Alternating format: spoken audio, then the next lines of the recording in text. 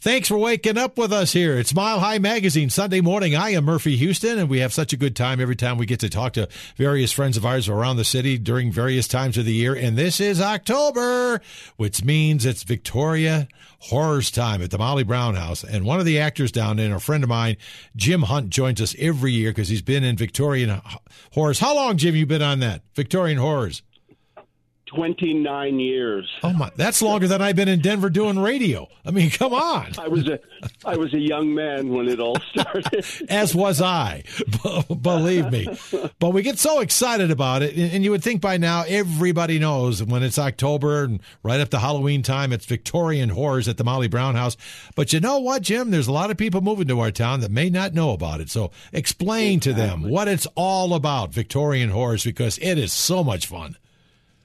Well, you'll go in groups of 15 people through a 14-room Victorian home, the home of Molly Brown, and you'll make 5 stops along the way where you'll be read a story or you'll see a scene from a story from a dead author, a Victorian author. And these are all authors whom Molly Brown could have read in her lifetime. Not certain that she would have, but she could have. So we sort of keep it period legitimate, I guess sure. I should say. Right. And you'll be in the house for about an hour, and each stop is about between 8 and 9 minutes, and then you move on. So you actually get a tour of the whole house. And I always end up saying to my group, so now come back during the day to visit the house where you can linger and ask questions and all of that. But it's decorated and the lights are great, and it's a really spooky event. It's my favorite thing to do. I mean, I have a grandson who I love to celebrate Halloween with, but I get my Halloween fix every year just by being at the Molly Brown House, and we do it over 3 weekends. And we do it 3 nights per weekend, and tours leave every 15 minutes between 6 and 9, which means we read our stories. There are 7 of us actors, local actors. We read our stories or do our scenes 13 times a night. Oh, my gosh. You can imagine it's like doing if you do a solo scene, if you just read your own story, right. It's like doing a one-person show every night. Well, but you're good at that, and you've done both. In fact, I know you're doing like a duet setup this year. We'll get to that because when you read, the hair goes up on the back of my neck. What is that, Jim? What are you doing to me? it's this old voice with this morning voice, just naturally spooky. Oh yeah, it's spooky. But we need to emphasize that it's not so spooky you can't take your kids, right? No, we're saying 12 and older, but, precocious kids whose parents know how they'll behave and what their concentration spans are and so on, or attention spans, I guess. We've just had a great time for years and years. Way back in the beginning, we thought we were just another haunted house, and we quickly learned that we weren't scary enough, and so we've become we would call it almost an immersive event or environmental theater. So, not too spooky, and we try to keep the stories. They're all pretty much R-rated. I mean G-rated. G-rated. Yeah, I've heard a couple. They're okay. Kids can hear them. Yeah. But it's the acting and the attitude you put into it that makes it so much fun, and you're just suspensed listening to the stories. And you're in the Molly Brown House. And if people don't know, Molly Brown survived the sinking of the Titanic, and it's a very historic museum. I can't remember, Jim, can you see any of the museum during the Victorian Horrors while you're there? Well, you'll see. The house is the museum, so you will see as you walk through all of the rooms. In fact, it's one of the few times you get to go all the way to the 3rd floor. Normally that's, I think, set aside for events. But on Victorian Horrors, you'll get to go through the entire house. And everywhere there is memorabilia, some of the like original furniture or furniture that would be exactly what would have been in the house.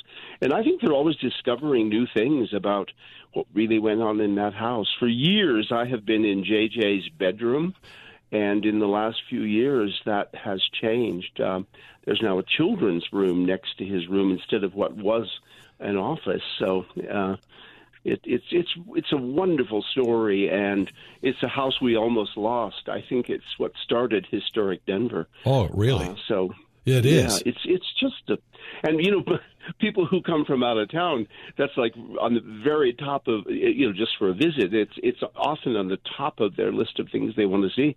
But you're right. I have people who say to me, I've lived in Denver my whole life and I've never been there. Yeah, which is a shame because it's so historic, and it's beyond Molly Brown's connection to the Titanic. She did a lot of things in Colorado. She helped women's suffrage. She got the vote to Colorado before most of America, where women could vote. It started practically here in Colorado thanks to Molly Brown, which is exactly very historic. And I wonder, Jim, so many years you've done this, has COVID really kind of changed how the event works? I know it was kind of tough during the initial years of COVID, but has that kind of backed off a little bit for you guys?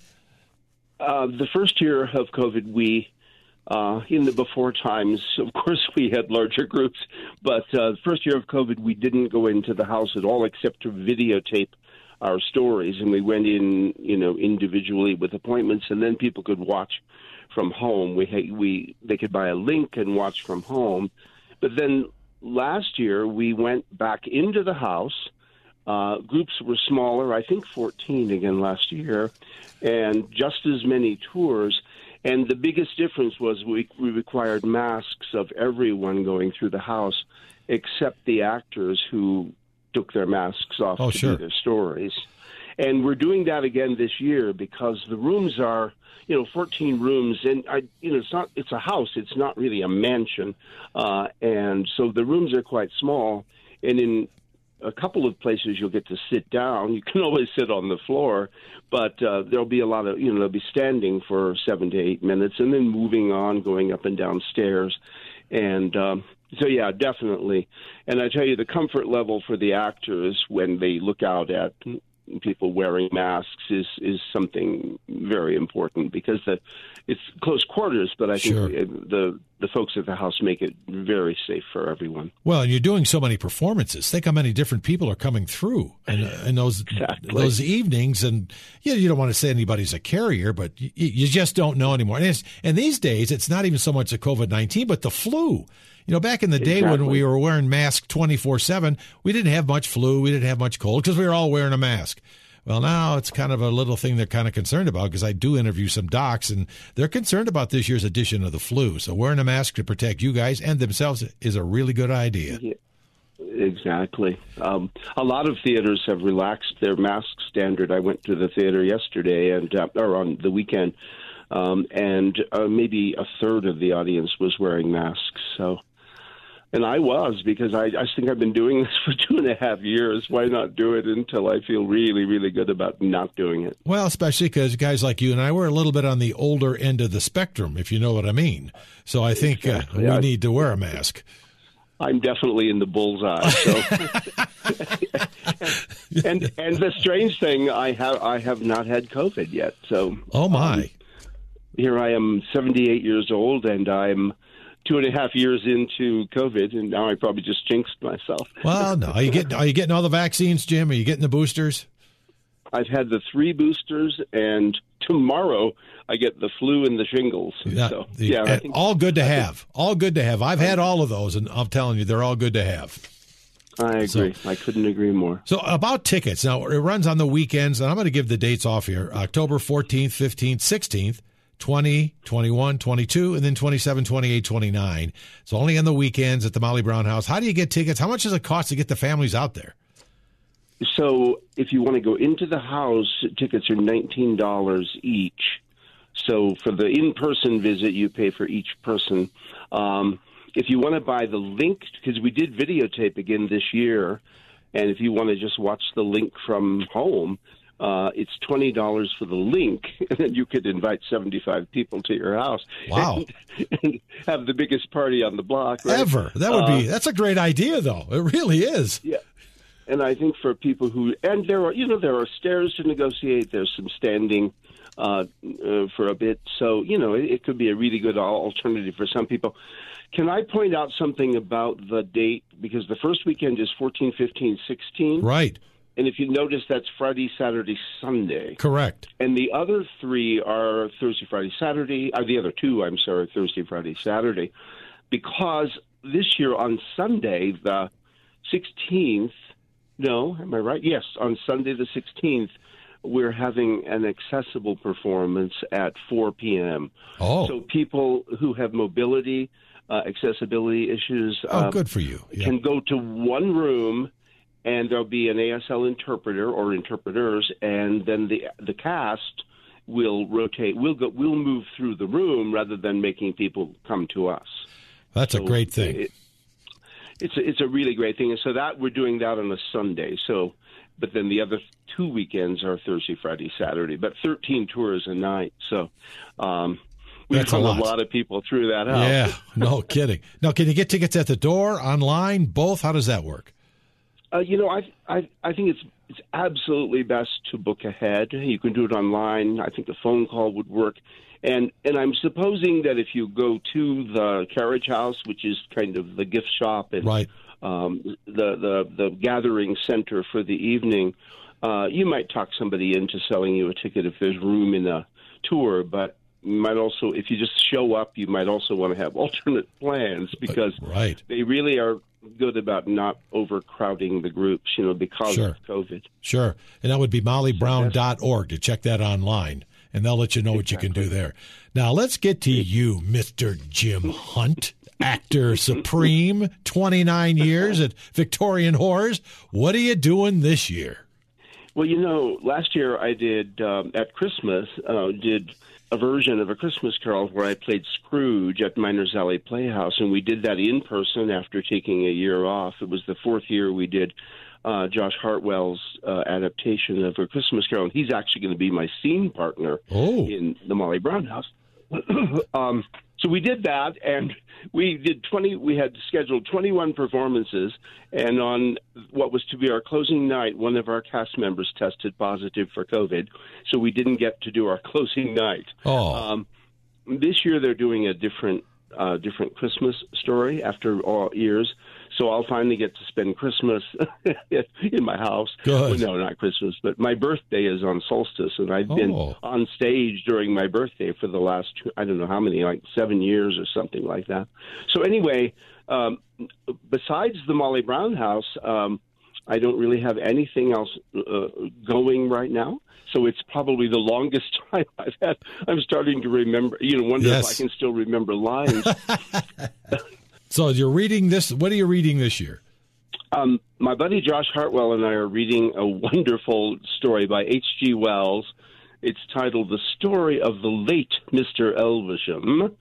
And it's about a philosopher who's my age who engages a young friend, not a young friend, he meets a young man and tells him he's going to leave him all his fortune if he can prove that he's hearty and hale and morally strong and all kinds of good things.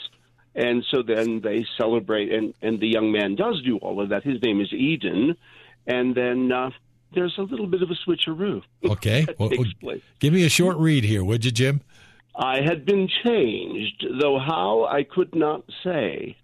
The diabolical ingenuity of Elvisham came home to me as I found myself in his body, so he must be in possession of mine, of my strength, that is, and my future. I felt beyond all question that I was indeed Eden, not Elvisham, but Eden in Elvisham's body. No one will believe my frantic assertions. I am treated as one demented, and even at this moment I am under restraint. But I am absolutely sane, and to prove it, I have sat down to write this story. As the things happen to me, I am a young man locked away in an old man's body. Naturally, I appear demented to those who will not believe this.